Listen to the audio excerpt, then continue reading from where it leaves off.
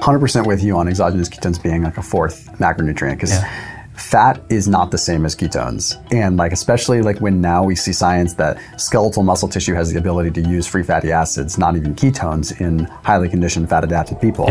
So it just goes to show that some cells will preferentially use free fatty acids and some will use ketones, which leads us to honestly believe that they're not equal, they're not one and the same. So don't look at fats as ketones, like they are different. And I think we'll start to see more evidence later on that's just like, there's probably different subbodies of ketones, to be completely honest. I mean, obviously we know BHB, acetoacetate, acetone, whatever, but I'm sure it's gonna go further than that.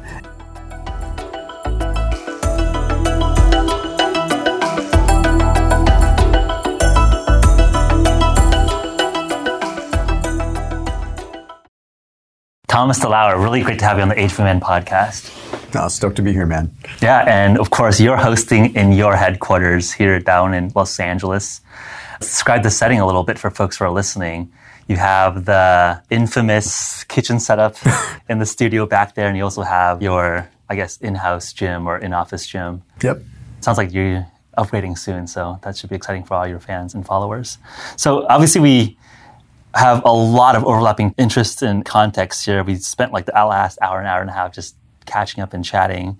And I think one of the most interesting places to start perhaps is that folks probably see all your multiple, weekly, multiple times a week updates on your self-experiments, talking about low carb, high fat diets, ketogenic diets. But sometimes your own personal story gets lost in that mix. Can you step back and do a quick overview for your personal journey for folks that don't know that? It's been a wild ride. So, I mean, I'll give a little bit of context first and then kind of give the whole background. But I've been doing the ketogenic diet for, since 2010. So keto's been a big part of my life for a very long time. And it really came into my life a lot more so with a call to action because I needed to lose a lot of weight and I needed to get healthy. Backing up even further, I was an athlete when I was in high school. I was an all-state rugby player. I was an all-state trackster. I ran cross country. I was pretty athletic. And it wasn't until my late teens when I started kind of damaging my knees from so much running that I started doing a little bit of weightlifting and I became much less active. I was weight training, but I wasn't running. I went from being a runner. Literally, I ran my first marathon when I was just before my 12th birthday. And I could go out and I could eat 7,000 or 8,000 calories and it wouldn't be an issue because I was burning it. And then I go from that to having injuries and not being able to work out nearly as much. So I take up weightlifting so I can do something. But I mean, the calories that I was consuming with endurance work is like, that's a whole different world. So of course, I started to pile on weight and it started to pile on pretty quick. Then I got into the healthcare world. I was an executive recruiter and a healthcare recruiter or a physician recruiter. So pretty high stress job, especially when you're young. I mean, quite frankly, it was a commission only job and you're really chasing the almighty dollar and money was pretty good. I started making good money and started chasing money. So for me, it was more about, okay, well, how do I just make the next chunk of change versus how do I get the next workout in? And I was still eating like I was an athlete. So you can do the math. High stress job, sedentary, and then eating like I was still an athlete. Obviously, it posed a big issue. So a year and a half later, here I am sitting 280 pounds. And stress is just compounding. At that point in time, I picked up a role with an ancillary lab services company. So what that meant is we provided basically like salivary cortisol testing and other ancillary lab services to predominantly fee-for-service doctors. What that means is that we were providing the ability for physicians to test patients' blood work without having to bill insurance. They were able to do this in a fee-for-service model, which at that point in time was a really big thing. Fee-for-service was just getting popular. So it was stressful because we were trying to teach people that world. The reason I'm saying all this is because this gives context as to how I have a little bit of some medical knowledge and how I understand the human body. Because when you're working in that capacity and you're dealing with physicians all day long and you're also dealing with their patient population, you have to learn how the body works. Otherwise, you don't make money. And I just decided that I really liked it. I really enjoyed what I was doing and I enjoyed how the human body worked, especially because I was a former athlete. Except one glaring problem. I was extremely overweight, passionate about the human body. And it was kind of hard for me to be like, hey, you should buy this product and you should use this in your practice and help your patients become healthy. Excuse me, let me eat some tater tots. Like it just... You didn't want to be a hypocrite. Yeah, it just wasn't working. Plus, I mean, the big thing was you're having a beautiful wife that I had been with since high school. And I started feeling, I'm just like, she deserves better than this. Like, this is crazy. Like, I'm just like not taking care of myself. So that's how I turned to the ketogenic diet. And it was me turning to the ketogenic diet simply because the physicians that I was working with were actually ones that turned me on to it. I was fortunate enough to be in the right world where the doctors that I was working with at that point in time were proponents of the ketogenic diet. I mean, I was a sponge. I was ready to take in whatever someone would throw at me because I would have done anything to lose weight at that point in time. I mean, it's just count my lucky stars that I was with the right people at the right time that turned me onto keto. And it was all about, Thomas, like, it's all about inflammation. That's what they're telling me. Like, it's just, if you can control the inflammation, then you can lose weight in your body. Everything will turn around, And that's where it all began. And fasting, keto, way before it was ever popular. Yeah, I mean, let's just wind back the clock. I mean, that's 9 years ago. And I remember even 3 years ago when you just type in ketones, the first result on Google was ketones are a toxic byproduct of being in diabetic ketoacidosis. Yep. Right, that was like 2-3 years ago.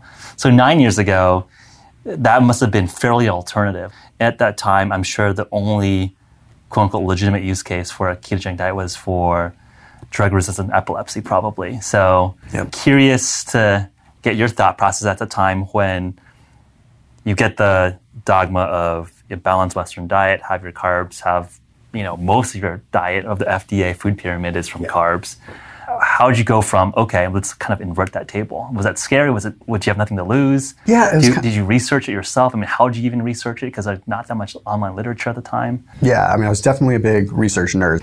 It was interesting. I had always been a little bit of an unconventional person. I mean, I ran my first marathon just before my 12th birthday. I always did things to the beat of a different drum. Yeah. So I was not afraid to say, okay, this sounds like, I had no biases one way or the other. For me, it was like anything was better than, I knew pizza, tater tots, and fast food wasn't really going to do the trick. Like, that wouldn't work, right? So I was open to it. It wasn't just because they were doctors. They just so happened to be the people that explained it to me the best. And they explained inflammation in a way that really made sense. And it was like, by the way, one of the best ways to modulate inflammation is through, what's called a ketogenic diet.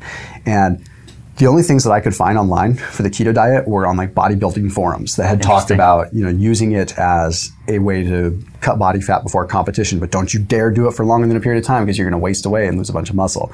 I had a decent amount of muscle on me already, so I was like, okay, well, if I lose some muscle, I lose some muscle. It's not a big deal. I wasn't too worried about it. I was so overweight, I just didn't really care. Yep. And it was very unconventional for those doctors too. And it's important to note that most of these doctors that we were working with, they were working with concierge medicine. So they were working with patients that were paying them cash to be their retained doctors. Got it. Now, so this is a bespoke audience. Exactly. So it's like if you have a typical patient population, a doctor is going to have them go whatever route they need to go so that the doctor gets the proper reimbursement. At the time, ICD-9, starting to change over to what's called ICD-10, classification coding.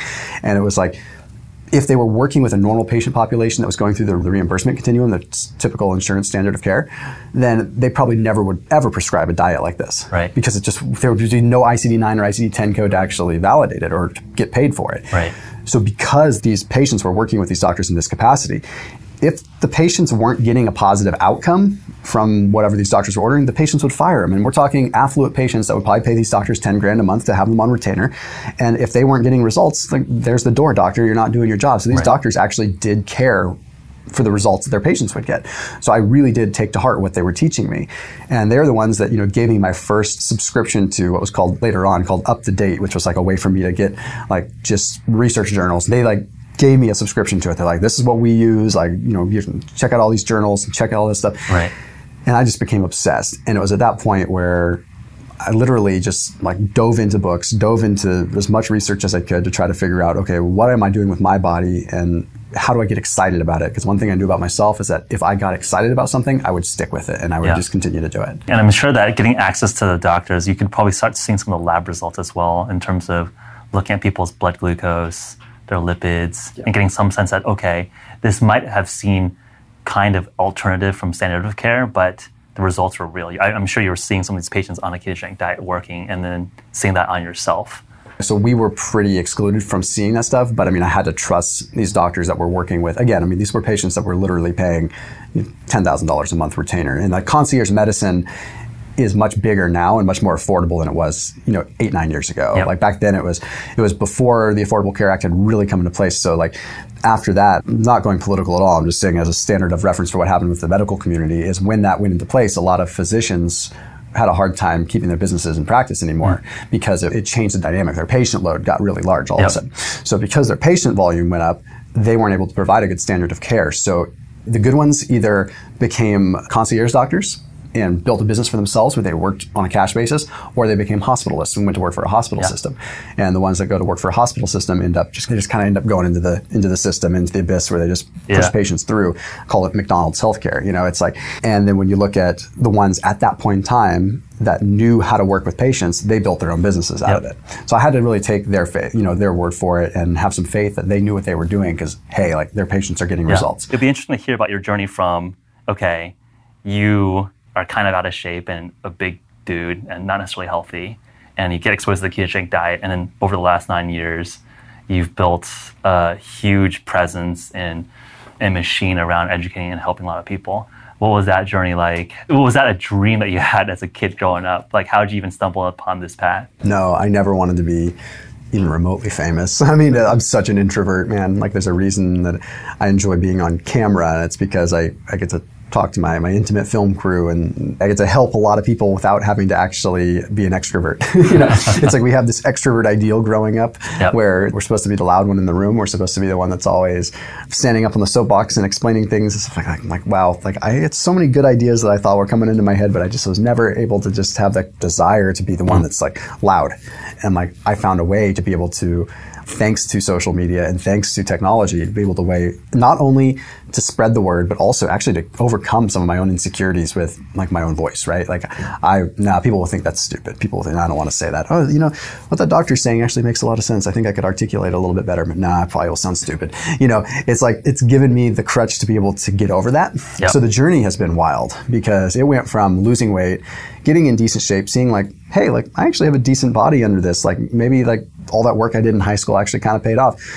Telling my wife, I'm going to go ahead and see if I can get on a magazine cover. Like I think I have enough business acumen that I can reach out to the right people and make it happen. Plus I think I look, so I was like, okay, watch, in a year, I think I'm going to be on a cover of a magazine, and 11 months later, boom, so I had my first magazine cover, which was Muscle and Performance magazine at that point in time. So there was a period of time there where like there wasn't any, dare I say, monetization or any like building of an actual brand that would make money. It was just more about like perfecting myself. I actually left the job. I left, the ancillary lab services company.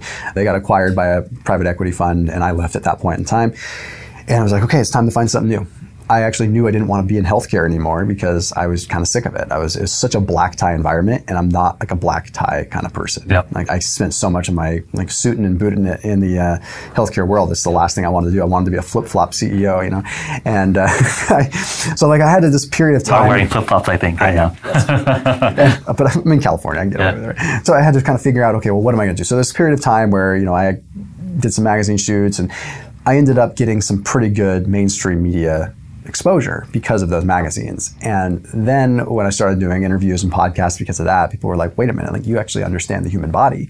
Like this is cool. Like we work with a lot of fitness people, and they never really explain things in a medical way that you explain things.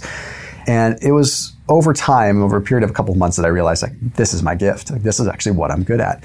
And quite frankly, it's what made me good at what I did in medical device sales and ultimately in being in, ancillary lab services world. Like I had to be able to explain the human body. And if people didn't understand it, of course they wouldn't buy it, especially doctors. You got to talk to the doctor level, and you got to help them understand their patients. And it's like, wow, no wonder I was good at that. I think I have an ability to do that. And I recognized that. So I got that vote of confidence that I needed there. And that's when I started the channel. So it was kind of that way. I was like, okay, well, let's just go for it. And I think I was also at a nice point in time when, social media algorithms were not as crazy as they are now. Like, I unfortunately think it's very difficult for someone to build a brand now, like someone, a personal brand. I think it's very difficult for someone to become an influencer or start a brand now because the algorithms are largely not in their favor. It's tough. So I was at a point where if you had good content, it would get served. People would see it. And I was just like, I'm just going to create a lot of content. And so one of the biggest things that I did is invest in building a good team early on. I built a big team. I hired a bunch of videographers, a bunch of editors, and I made them my family. And I made sure that they were on board with what my mission was. And I'm like, we're going to create just more content than anyone's ever seen. And we're just going to go at it. And I just became the ultimate research nerd and just dove into as much as I possibly could. And then I started learning, okay, well, how do I leverage this a little bit more and actually be able to drive, some revenue with it. So I started creating some ebooks and learned Facebook traffic and learned all that world. And, that was able to get me to run paid traffic so I could get more visibility while seeing at least just enough return on investment to at least cover my costs so I could continue to scale up and get my brand out there. So it was a little bit of paid advertising, guerrilla marketing in the first part. So I mean, I took a lot of my wife and I were looking at it, we're like, okay, I was like, honey, we got 3 months to make this work or we're going to be living with mom and dad. Here's what we got. Like, we're going to put it into Facebook and we're going to put it into pumping up the brand and do what we can. And fortunately, it was like the grace of whatever you want to call it, like keto just started getting popular then. Right. And it was like, I was talking about it from a different angle and it was just like, boom. And I was like, all right, we don't have to live with mom and dad. And no, credit to that. I mean, timing and in some balls, right? Like you had some conviction there.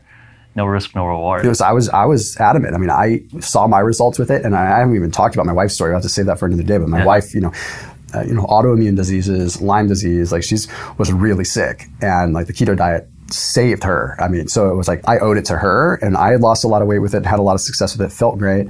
It saved our marriage simply because like she was so depressed and sick and I was overweight and sick and depressed. And it was just like, people will give me crap sometimes about the keto diet and say whatever they want to. And I'm just have to look at them and say like, you have no idea. Like, you try, walk in your shoes for a little bit. And exactly. Like you can say whatever you want about the keto diet, but what it did for my family and what it did for my wife and what it did for like keeping this together, like you have no idea. So insult me all you want, but I go home at night knowing that like this changed my life and it's changing other people's lives. Yeah. And I think what you touched upon when you first initially started researching the keto diet was like very much into the bodybuilding, almost like the hardcore optimizing world. And I think from medical literature, there's some applications for therapeutic use.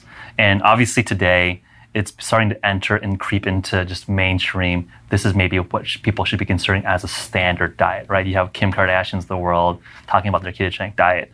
I'm curious from your vantage point, as you've seen that arc in history, what elements of like the hardcore bodybuilding world, which arguably is pretty cutting edge in terms of like biohacking and experimentation, what did you see come from that world? And what did you see come from the therapeutic world, from use as an epilepsy diet or use from, diabetes or some of the metabolic syndrome controlled diet? Yeah. Like, did you get inspired by both sides of the world, or where did your inspiration come from? I found that like by combining both reasonings, like from the bodybuilding world and the medical world, I was like, I looked at this and I was like, this is the recipe to make a superhuman. Like this is like, okay, you're telling me that like I can get ripped, but then like these guys in the bodybuilding world at that time couldn't care less about the cognitive effect. I mean, these guys, you could have asked them to eat anything. If it made them ripped, they'd do it, right? Yep. But so I was like, okay, well, that's fascinating. And you look in forums and it's all like kind of pseudoscience. And quite frankly, there's nothing really wrong with pseudoscience if it's not used in like ill fashion, right? Like pseudoscience is just kind of like science that's just hasn't been put in a paper yet. So there can be some like, it depends on how you look at it. So like some of this stuff was like, okay, this is people talking about like what their use was. And in my opinion, I consider that pseudoscience, right? Like then there's the medical journals are talking about it from the side of, okay, here's what it's done for therapeutic effects. And there's some, measurements in terms of ketones in the brain and glucose in the brain and how things work there. So I was definitely inspired by both, but for me, my first thought was, okay, I got to get this weight off. So I'm going to look over in the cosmetic side. And then it didn't take long. It took, maybe a couple of months before I was really feeling what I would consider the therapeutic effects. Like joints weren't hurting as much, back wasn't hurting as much. Things just felt a lot better. Mm-hmm. And that's where I think if you look at keto sort of as a gateway drug, for lack of a better term, it like opens you up to this whole other world. And once you're thinking clean and clear, and once that brain fog has lifted, then you start becoming interested in the more biohack kind of things. Yeah. Bodybuilders don't know they're biohackers, but they are, right? Yeah. Like, so I was never really a bodybuilder, but like that community fed me a lot of what I knew about the ketogenic diet from a body composition side, with the exception of they always thought that you would lose a lot of muscle if you stuck with it. Right. There was a study that was published not long after I got onto the ketogenic diet, which was one of the ones that found that ketones were extremely, leucine sparing. So that's anti-catabolic, right? Yeah, very strong anti-catabolic. Yeah. So, learning that was like, oh my gosh, like this is the holy grail. Like I can actually stay lean, and then I could put myself in a caloric deficit, burn body fat, or I could actually put myself in a surplus and possibly build muscle and not gain a whole lot of body fat if I play my cards right. Right. So it was really a combination of both. But I mean, once I dove into the medical research more, that was obviously the more exciting side for me. The physique and the physical side of it kind of just came natural. I didn't have to work really, really hard at that because I didn't have these big surges in insulin that were messing me up all the time. So once the diet was kind of set, it was just set, and I could focus on the other stuff. Yeah, I think today the ketogenic diet, ketones in general, exogenous or endogenous production, I think is like a very popular, exciting research area. And I'm just curious in terms of your audience or what you're interested in. Are you most excited about the physical performance applications, the cognitive performance applications, some of the therapeutic potential, the weight loss, body composition potential, and some of the, I think, what's personally pretty interesting, the anti-aging longevity potential? Yeah. I mean, I think just in terms of our audience, I would describe them in three main buckets. I would say that you have one group that are athletes. They want to maximize their performance, maybe at the expense of longevity, more like the bodybuilding types, right? They want to win that Olympic gold medal, or they're in an occupation that cares about optimizing that short-term performance. Maybe you're in the military, maybe you're a first responder. I would say the second big category is folks optimizing for longevity, right? Some of the data around reducing insulin, reducing glucose, ketones, triggering some of the longevity pathways. I know just folks in our Silicon Valley network are really, looking at ketogenic diet as a way to extend their health span. And I would say the third category is kind of, I imagine kind of your story, which is, okay, how do I optimize my body composition? I might have some medical issues that might be treatable through diet first. There's kind of three canonical buckets. What does your audience look like, and what are you personally interested in? Are you talking to all of them all at once? Or how do you balance all of that? It gets tough because the audience sometimes gets dictated by just what trends and what works out, right? So it's like I can put equal amounts of content surrounding all three, which I wouldn't say I'm equally passionate about, but I'm passionate about all three, right? Yeah. But the content surrounding body composition and body fat and just overall human performance in general seems to take off more, and so you have to kind of feed that a little bit. I'd say I'm most excited about the longevity side. For me, that's like just metabolic efficiency, metabolic flexibility, and longevity. Just being able to change how our body sees nutrients to A, make us live longer, but B, ultimately help us perform better too. So I kind of, in some ways, tie performance in some ways with that metabolic flexibility and longevity, because with efficiency, and if our cells are operating more efficiently, then we're probably going to perform better too. Right. We're just going to perform better and operate for a longer period of time. I'm not in it to get the most out of a workout every single day. You were asking me earlier, we were talking about workouts when we were in my studio, and I'm just kind of like, I'm all about just like, I just want to keep moving and be mobile and flexible, be able to be on the ground with my kiddo. And it changes how I portray content, how content goes out, and now having a kiddo of my own, it's like I'm all about, I want to be around as long as I can. I want to see him grow up. I want to see his kids grow up. And I think there's a lot there with the keto diet. You want to be able to play with the grandkid and hopefully great-grandkid too, right? Yeah. So I think probably the folks listening probably get a sense of why one would consider a ketogenic diet and some of the benefits there. So we won't go into the basics. Look at some of Thomas's videos already. Like, we can get the basics there. But I think what I saw was interesting is that you've been pretty experimental with different variants of keto or low carb, right? Yeah. I would say that within the community today, carnivore is super interesting. Yeah. There's been some discussion around organ meat versus muscle meat. And there's also discussion, I know you did like a vegan keto or vegetarian keto diet as well. Yeah. Curious to get your broad overview on the variants of keto and, what are your basic, you've done a lot of self-experimentation. You've talked to a lot of clients and all, folks in your community. What would you say are like the things that have stuck with you in terms of all these experimentation or variants? Yeah, I would definitely say that I don't notice a big difference now between having low amounts of protein and large amounts of protein. Okay. I can say, go on record and say that I've gone extended periods of time with lower amounts of protein and extended periods of time with higher amounts of protein. And I don't see within the ketogenic spectrum a whole lot of a difference either way.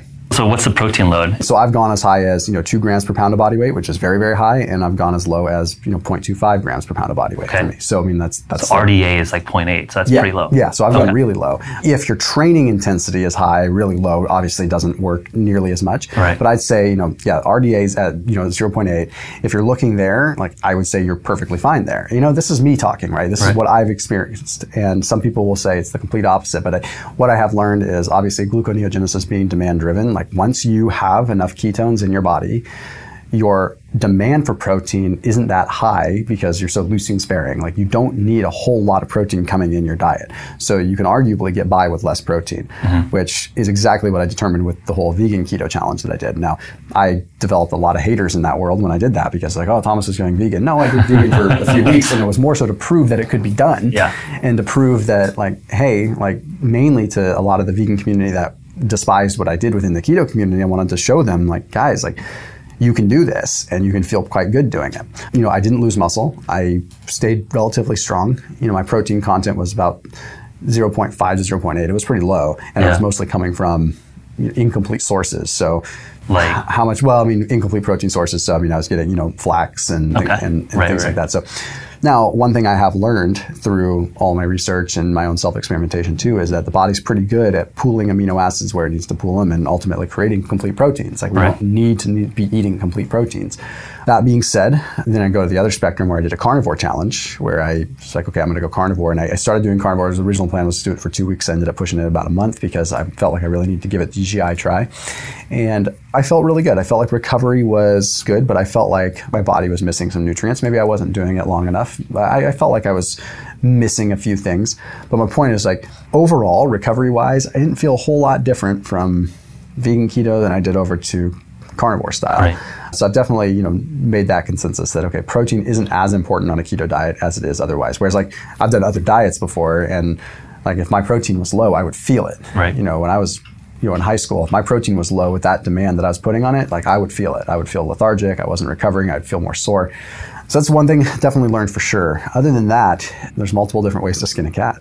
People really are dogmatic and are very religious around their specific aspects of the diet, right? And I think we've been having a lot of carnivore folks on, and it seems like there is some value if you have autoimmune issues and all of that. And I think that we need to have a discussion that's a little bit more nuanced or clean. I think, again, if you want to choose a very strict, restricted version of keto, if there's a therapeutic use for that, if you're, you know, have really intolerant to lectins or something, then there might be a reason for that. But I think the question for most people, which don't have such strict autoimmune issues with certain types of nutrients from plants or toxins with the carnivores from plants, is actually more optimal to have a more balanced diet. And I think that's where I'm kind of personally interested. You know, again, like it doesn't matter if I'm eating like 100% meat or 100% vegetables. I just want to have like the most optimal diet for health span.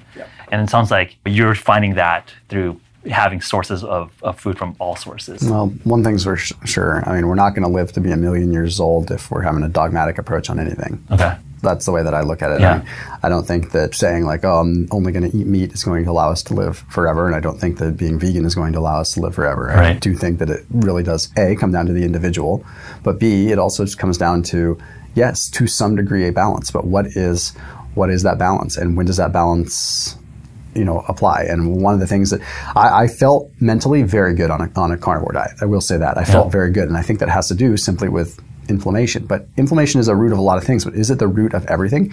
If we bring inflammation down too much, then our body's not able to react the way that it needs to react to certain things too. So like, where do we draw the line? I mean, I'm not anti-carnivore by all means. In fact, if anything, that carnivore challenge made it so that I was more receptive to it. But you cannot say that you are carnivore and anti-plant nutrients or plant toxins and then go and put a steak rub that has oregano and this and that on it.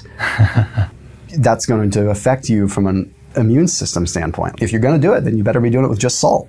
Like, I mean, if you want to like claim that it's the best, and like, again, that could be the case. And I know that there's some guys out there people do that, that are very strict and they believe it, you know. But you can't just say, if that's the way it's going to be. And I learned the hard way, because when I first started saying I was going to do carnivore, I was like, okay, I'm going to cook my meat some macadamia nut oil and some avocado oil. And there's a couple people that pointed out, and they're like, that's not carnivore. And it took me getting into carnivore mode to actually think that way. So it's interesting, because as you start becoming more receptive to that, you start, okay, yeah, like if this is how I'm going to eat, then I need to be getting my fats from this source too. So eating the fattier cuts of meat, and magically, yes, I did feel better. I did feel better than I did when I first started carnivore, and I was eating leaner meats and adding my fats in. So it's just interesting, and it just kind of brings me back full circle that like, what balance for you might be totally different than balance for me, period. I think that's like a lot of where my discussions go as well, which is that you have a different genetic baseline, I have a different genetic baseline, maybe our goals are a little bit different. If we have different glucose, metabolic responses to different types of foods. Like we got to be optimizing ourselves a little bit. Yeah. And that's where like self-experimentation, getting educated on how to best understand these is really important. Yeah. So like what has stuck to you? I mean, I think in terms of all these things, I mean, what is like a typical diet? I mean, it might be kind of a silly question, but I think it might be just helpful to get a sense of, what has passed the Thomas DeLauer kind of like in your staple list of go-to items for you? Yeah. I mean, it has changed since doing that carnivore experiment. I am much more open to animal sources of fats, like by a lot more, more so than I was before. So now, I generally, I'll still, if I have eggs for breakfast, I'll cook them in some duck fat or some leaf lard or something like that that's coming from like a really good source, whereas I used to only cook with like coconut oil and stuff like that. So now, I'm expanding a bit more there.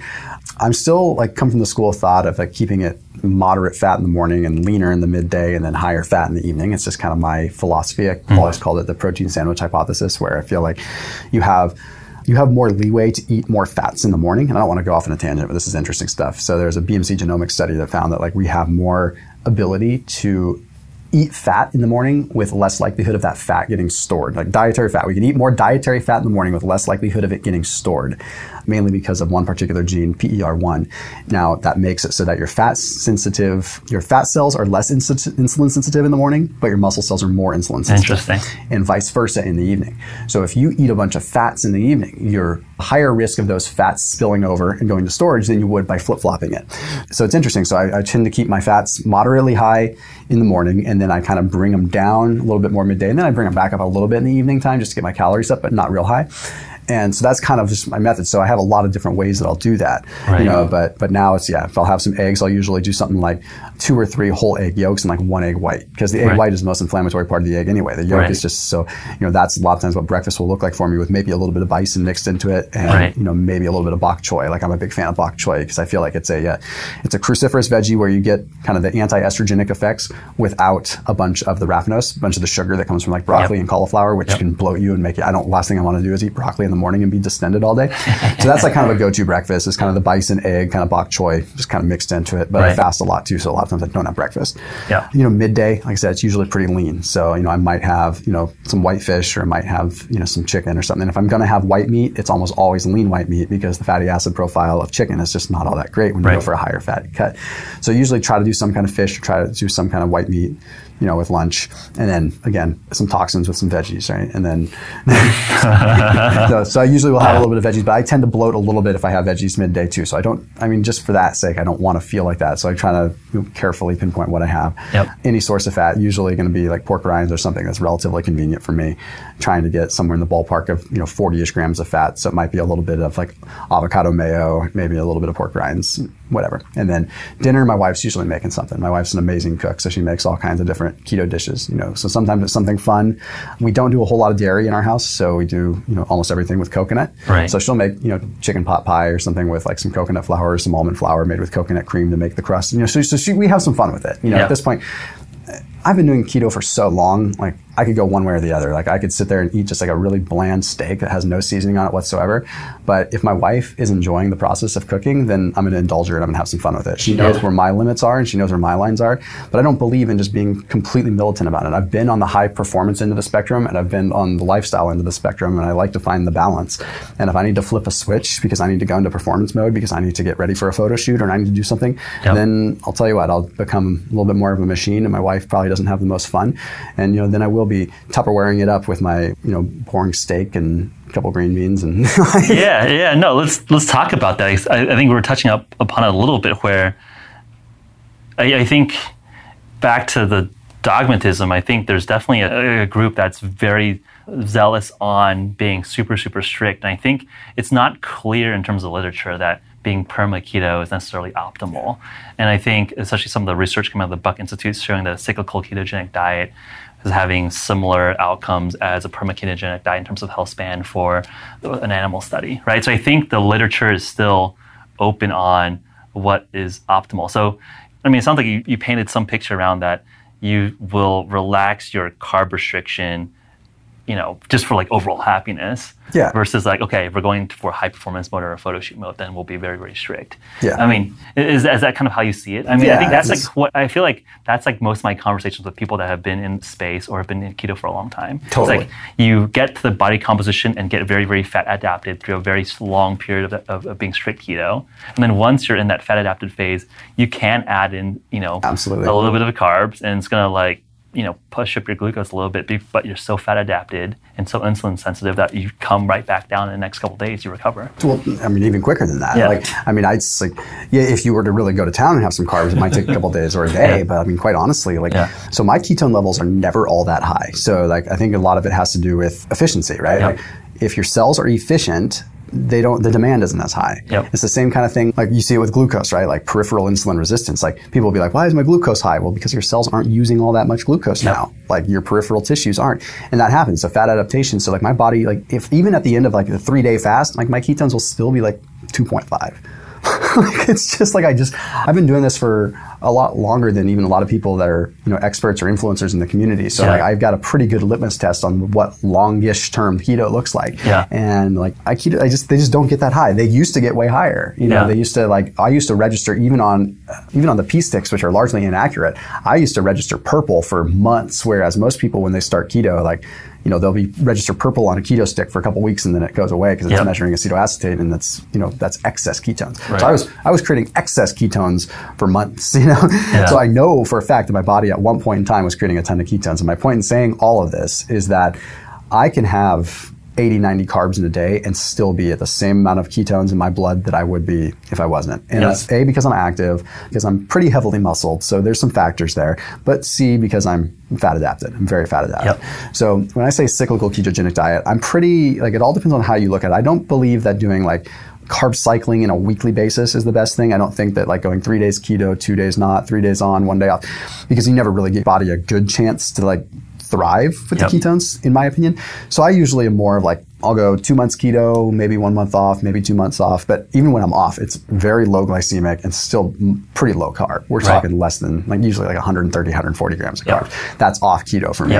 which is dancing a fine line where it's if I were to skip breakfast the next day, I'd be back in keto. That's what I feel is really, really great. And a lot of the people that I've talked to have kind of settled into that same world. And just because you're trying to get people to understand your way of eating doesn't mean that you need to live this black and white lifestyle simply because it's what you're preaching. It's I preach keto, but does that mean that I have to be keto all the time? Absolutely not. It means that keto is a tool in my toolbox, and I'm indebted to keto because what it's done for my body, what it's done for my family. So I owe it a lot, and I want a lot of people to be able to experience what I experienced. But I also want to be able to live my life in an optimal way and be able to be targeted with my keto diet. And that's what I call it, more than a cyclical, I call it a targeted ketogenic diet, because what is your goal? What is your target? What are you trying to do? I think it makes a lot of sense, especially with the notion around ketone chasing, right? People want to just show really, really big numbers. Okay, why do you want to do that? What's the goal there? And I think it's also pretty interesting in my experience with the high performance world. Oftentimes you'll want to use carbs strategically before events, right? Absolutely. So it's just again, what is your goal? If it's for a therapeutic use case because you're diabetic or have some sort of syndrome, then yes, maybe be much more strict because that's a health issue. But for a performance issue or longevity issue or health span issue, it's a little bit more nuanced in terms of just, okay, let's just only eat meat for the rest of our lives. Yeah, and if you have a glioblastoma and you're trying to stave off a brain tumor, then that's one thing. And I've even wondered, I'm if I got diagnosed with epilepsy and something randomly adult onset epilepsy, it would, in some ways, I told my wife, I was it'd be kind of relieving because then I would just have no question that I just do the keto diet and there's never any experimenting that's going to confuse me because I go full bore into what I do. And when I learn things, it get frustrating because I try to track data points and things. And even when I'm cycling in and out of keto, it's really hard to track good data. It's just everything's all over the place. Hey listeners, if you're enjoying this episode thus far, please consider writing a review on our iTunes page. It really does help increase the visibility of our podcast. That's really the best way to support our work.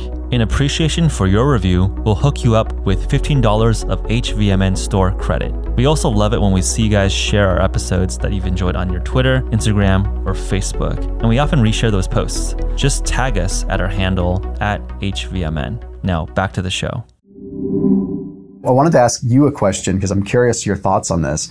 Is if we took, for instance, like 500 years ago, there's diseases that would ravage and infections. Famine was killing people. Yeah, things like that. So if we had like the intervention that we have today to be able to like fight off, a staph infection or things that would ordinarily kill people, if we had all the same like advances there with medicine, but we were able to apply it to what we were eating 500,000 years ago, do you think people would live as long as they are today or longer? I think it would be longer. Yeah. And my thesis there, my proposition there is that it's pretty clear that I would say that there's more and more data suggesting that whole unprocessed foods are generally better than processed foods, right? Like I think the diet today of the average American is like 50% processed, right? So I think even just from a food selection 500 years ago, there just wasn't processed anywhere there.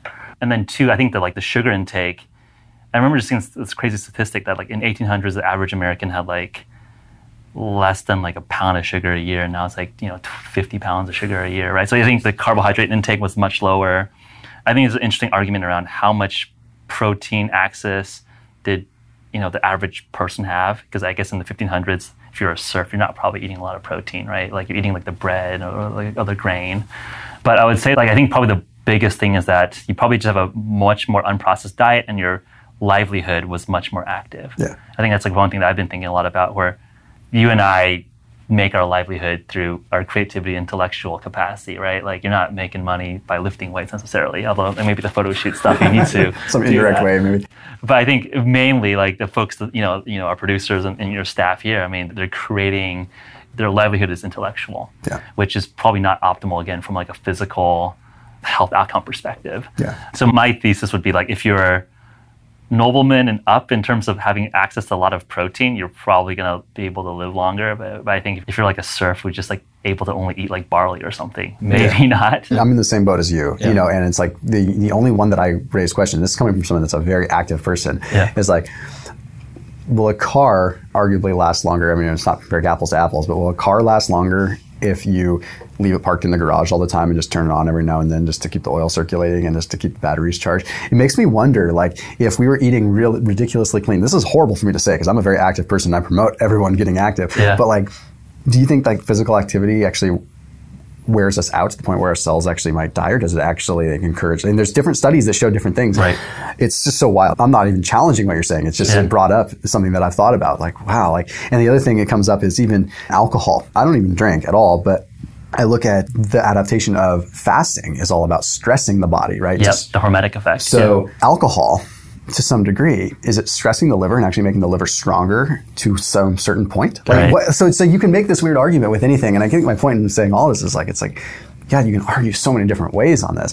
Back to, the question you flip back to me is, yes, I do think so too. I think we definitely would live longer in the sense that less processed food. And I also think people were generally like a lot more, they were happier, I think, in a sense that it was very black and white if they were unhappy. Because if they were unhappy, they were probably dying or getting like attacked. Yeah. And it was so like the instances of just being stressed were probably a lot less. Like you didn't know any different. Like you just were surviving. Yeah. That was just normal stress. Yeah. And it wasn't like, oh my God, am I gonna eat today? It was more so like, okay, well, Jimmy killed a boar. Like, it's like, but I think the stress was just different. Whereas like, this day and age, I think it's more the stress thing. Like that's killing us. I think that's probably the most important factor, actually. I think you hit it on the nail. I think we were talking about this a little bit earlier, but I think capitalism is really good at maximizing the GDP, the productivity of a group, but it's probably suboptimal for the happiness of the individual. And I think it's an interesting world where I don't know if people are happier today in modern society versus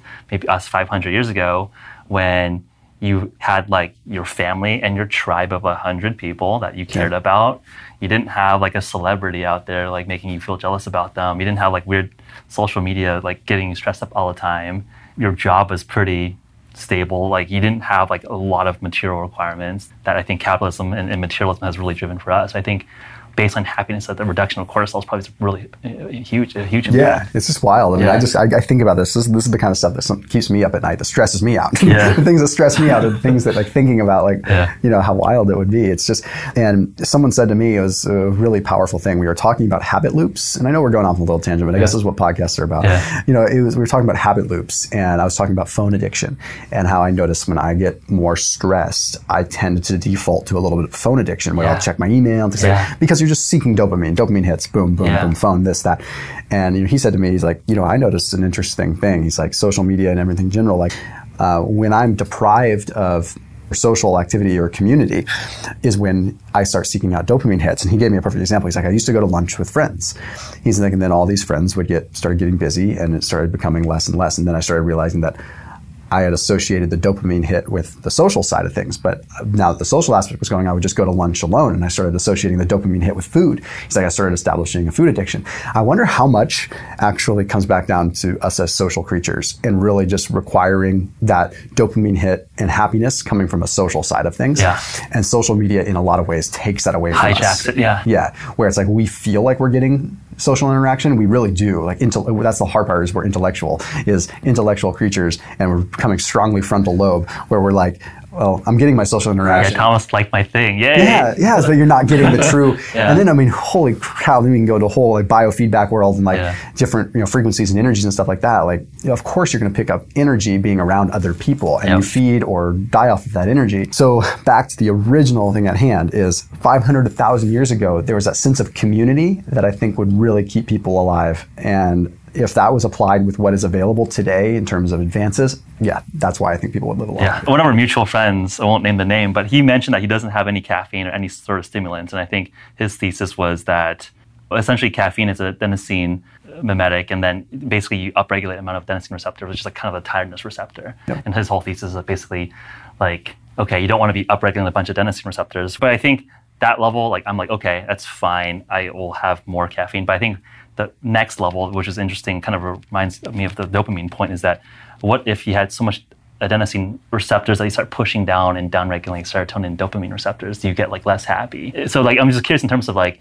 have you been trying to structure your life or your patterns to minimize some of these habit loops? So getting off of caffeine is one of the harder things for me. So I'm curious if we're on the same page totally. I don't know if I think I know who you're talking about, and I'm not going to name names. We'll talk afterwards. But he or she may know that I recently had tried cutting out caffeine, or I say tried because I wasn't committed to going cold turkey. I was going to keep the green tea in the mix, and try to keep it under like 50 milligrams a day, just small amounts of green tea.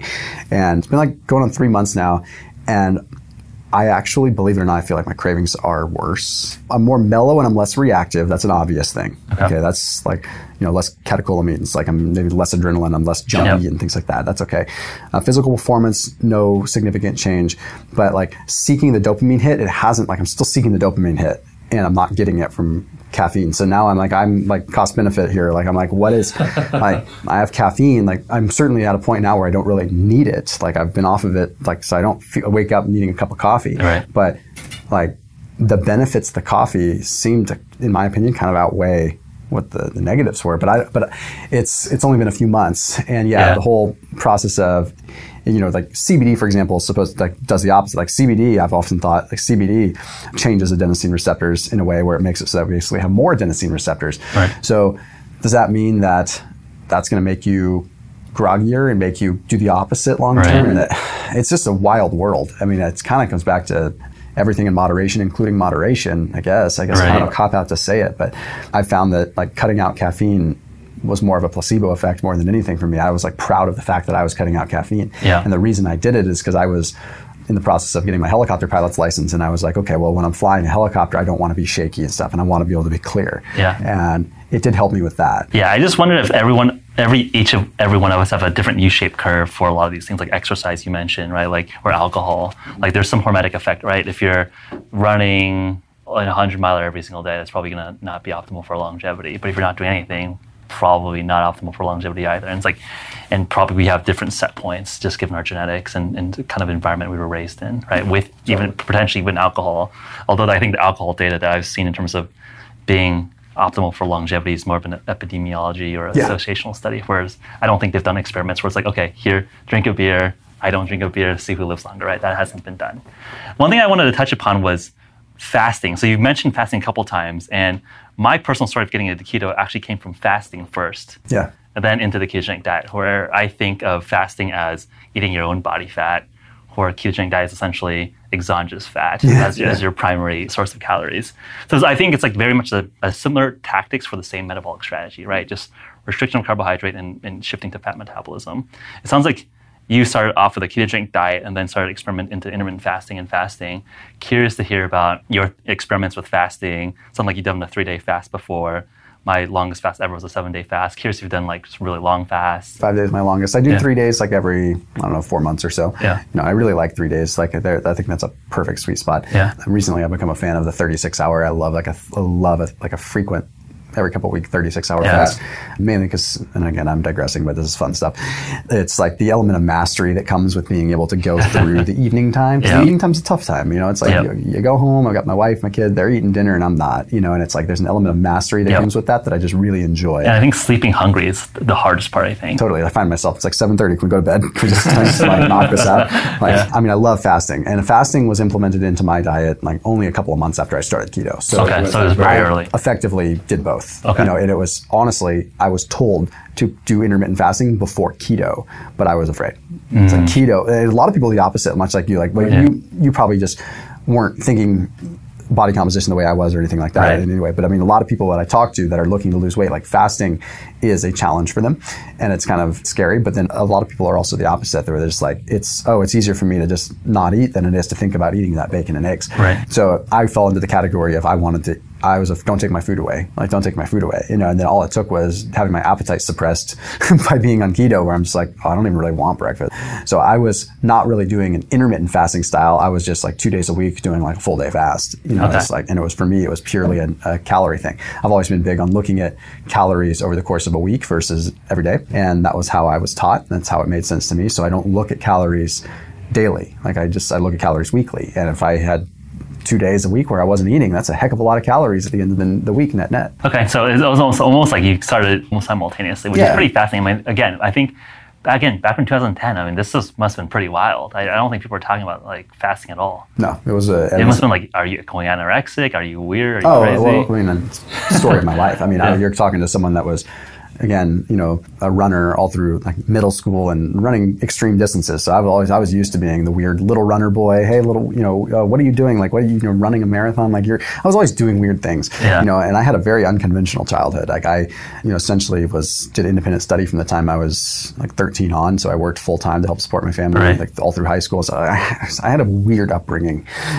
Like I just, I guess I'm kind of a unique snowflake in that sense. So people were always saying weird things to me about that. So it just came as no surprise. Yeah. I was, here I was like not eating and like, oh, Thomas is just being weirdo Thomas again. Like now I'm just publicly weirdo Thomas. So. Yeah. Which is a pretty good adaptation, right? Like I think by breaking paradigms, you're just explore on that front of human knowledge, right? You need people that have high risk tolerance to be able to be like, okay, I'm going to experiment and see what works, and they maybe pave a way forward for other people. Yeah, totally. I think one more relatively recent introduction into the keto space is this whole notion around exogenous ketones. And I think you've had some ideas and posts and videos about that.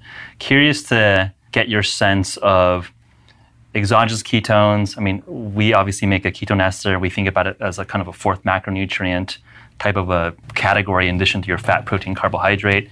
Curious to get your thoughts on exogenous ketones, and then where do you see this ketogenic diet, low carb kind of eating go in the future? 100% with you on exogenous ketones being like a fourth macronutrient, because fat is not the same as ketones. And like, especially like when now we see science that skeletal muscle tissue has the ability to use free fatty acids, not even ketones, in highly conditioned fat adapted people. Yep.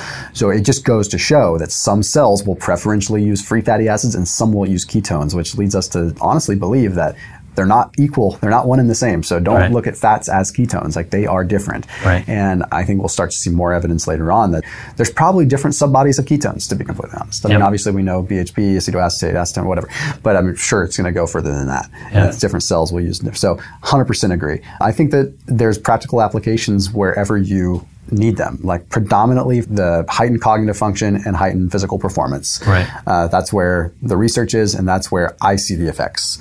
Versus, there's other worlds that you can talk about. I mean, we start looking at longevity. That's going to be interesting to see, because I actually do think that exogenous ketones will play a part in that. I think ketone esters are going to play a much stronger role in longevity than ketone salts would play in longevity.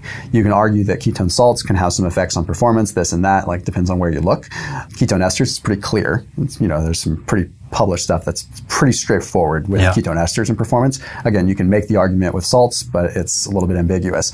I think from the longevity side of things, I think that's where the esters are really going to end up playing a part. But I can't say because it's too early. As someone that loves the idea of being dual fueled, I mean, I'd love to be able to go do a CrossFit style workout and be able to operate through the whatever glycogen pathway I need to when I need to, or have more aerobic endurance when I need that. You know, ketone esters have helped me with that. But by and large, like, let your body create what it needs to create. And when you need to use esters or when you need to use an exogenous ketone for a practical application, that's exactly what they're there for. Hopefully we can come to a point where we can learn even more about how we can use them, you know, for longevity reasons. A lot of work yet to be done in the space. I mean, even with the ketogenic diet, right? Like, there's an eating pattern that's been studied, and still people are still doing new literature on how to best apply it for certain use cases as well.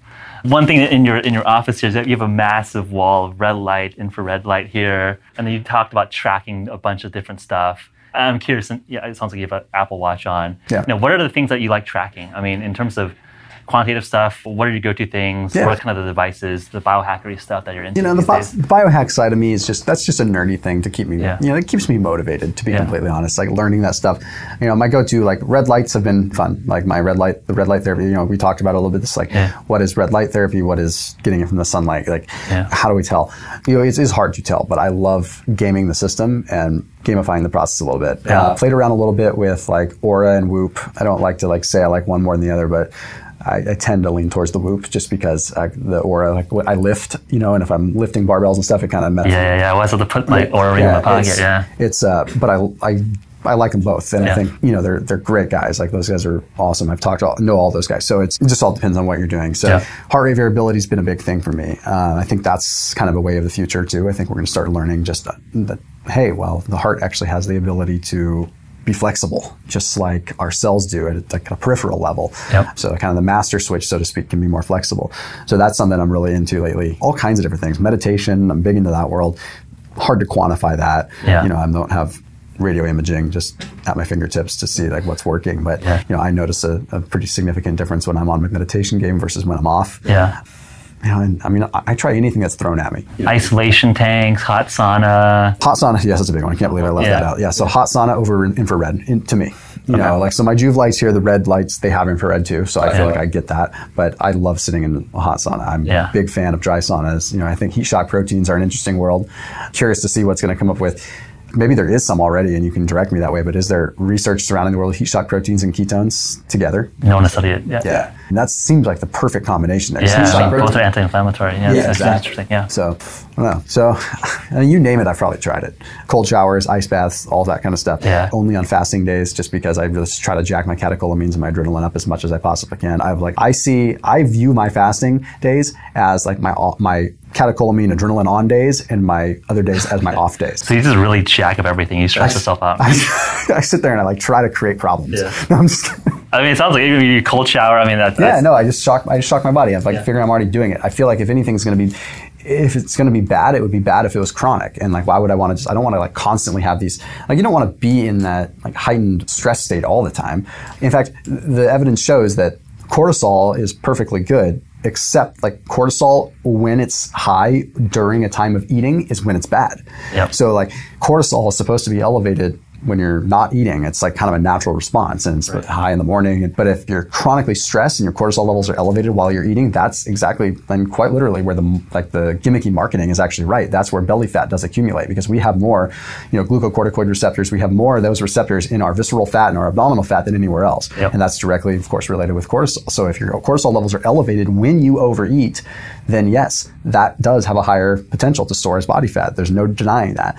So I try to be like, okay, why would I want to have these spikes in stress on days that I'm going to be eating somewhat more frequently? I might as well have these spikes of stress where it's just going to pull body fat. That's my weird way of looking at it.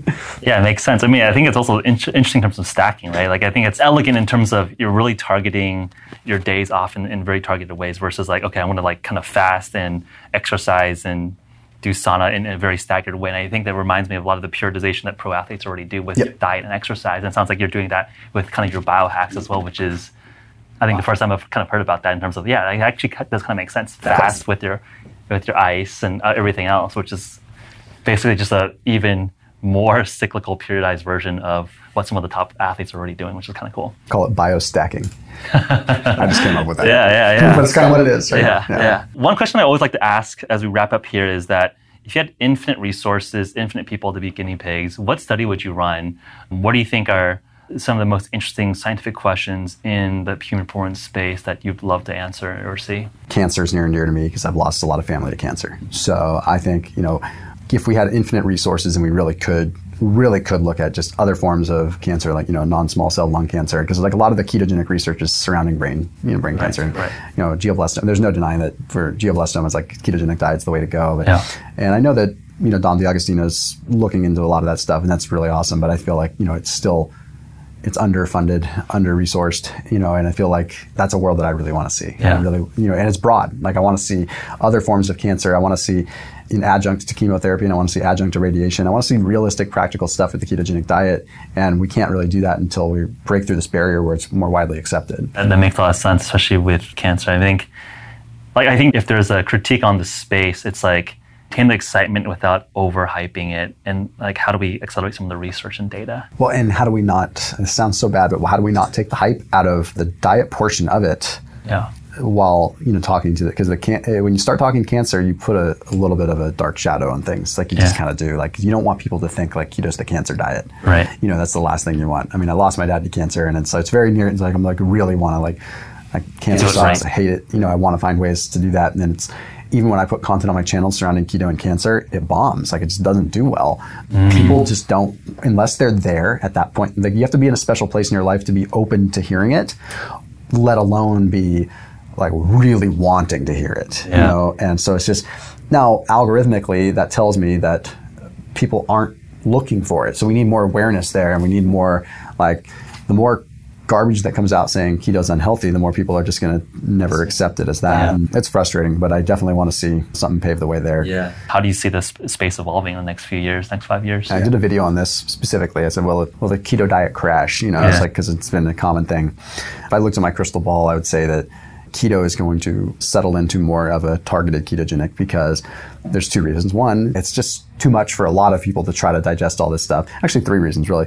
Number two being, I think the term keto in itself, it sounds too aggressive at first. Like keto, like it's just people like, it's just like you're adopting, it needs to be a way of life. It just not anything with a name. It just needs to change how we look at food, and it needs to change how we look at a label. So that's one thing that's happening, is it's changing how we look at a label. It's changing how we look at food. It's changing how we look at sugar. It's changing how we look at processed carbohydrates, processed food in general. So it's doing its job. We just need to make sure that we all stick together to a point where it's like it sticks around long enough for it to hit all the touch points that it needs to hit. And a lot of people get upset with all these different food brands coming in making keto products and this and that. Oh, like, you're coming in with all your erythritol and all this and that, and like, it's easy to get upset with a lot of these brands that are coming in and they're making essentially keto junk food, right? But I have a different view on that. I feel like if we're Nabiscoizing, if I can make up a word, keto, and we're doing something right, because it means that people are starting to see it in a different way. And I would rather have a bright fluorescent bag of almond flour erythritol cookies than I would double stuffed Oreos any day. Let's put it that way. So don't hate on the people that are doing that, because they're actually the ones that are grabbing the other people from the Midwest and, that are just like have some of these high junk food consumption populations. Yep. So it's helping us. What we don't want is people over marketing. That's what's getting hard, is like, if everyone comes out with a keto product, everyone comes out with a keto food, then I feel like that's going to take the buzz out of it. But maybe I'm wrong. Maybe that's actually what we need. Maybe we'll see. I mean, it just reminds me, like, I don't think I was old enough to like really cognitively be aware of it, but I remember like everything being low fat. Yeah. Back when we're growing up, it's like everything's like the 100-calorie low fat version of like the Oreo, the 100-calorie pack. And it's like, I wonder if that's going to be kind of the world that we move towards, like the low carb, healthy fat version of it. Yeah, it totally could be. Yeah. Right, and it's better than what it is right now otherwise. Yeah. So cool. Like, how do our folks follow you along in your journey? What's in process for you for the rest of the year in 2020? What are you most excited about? Yeah, 2020, I mean, I'm honestly just excited to just grow the channel as much as I can right now. It's, we talked before, I've got multiple businesses. As far as the Thomas DeLauer brand's concerned and spreading the word, I mean, it's just, I'm doubling down on it. It's growing 100,000 subscribers a month right now. We're reaching so many people, and I'd be foolish to pump the brakes at all on that now. Obviously I put the right stops in place to make sure I'm not always building on someone else's land, building only on YouTube's land. I'm not that, embryonic, but so that's just big for me for the rest of 2020. So, what I'm really excited about is just, goal hitting 2 million subscribers by October, and after that, see what happens. So, growing, again, like you're right, 1.6, 1.7 right now, 1.7, which is nuts. 100, growing, that's like Silicon Valley hypergrowth numbers, right? 10% month over month growth is like the best startups, grow at. So you're essentially like an Uber in a human form. Yeah, exactly. So unless YouTube wants to pull the carpet from underneath me and be like, no, we don't want to serve keto content anymore. We'll see what happens. Yeah. I don't think that's going to happen. Yeah. That's another kind of worms where is there censorship in the space? But we'll leave it for next time. Yeah. Thanks so much, Thomas. All right, you bet. Yeah. Thanks for tuning in this week, everyone. If you want to learn more about HVMN and our offerings, visit www.hvmn.com/pod. Also, by writing a review on our iTunes page and sending a screenshot to podcast@hvmn.com, we'll hook you up with $15 worth of HVMN store credit. Our last shout out goes out to our listener survey, which lets us know who you are better so we can continue making episodes you find most valuable. Visit go.hvmn.com/podcast survey for that survey. It'll only take a few minutes, and new submissions are eligible for an HVMN ketone giveaway. Until next time, eat well, train smart, and live your life.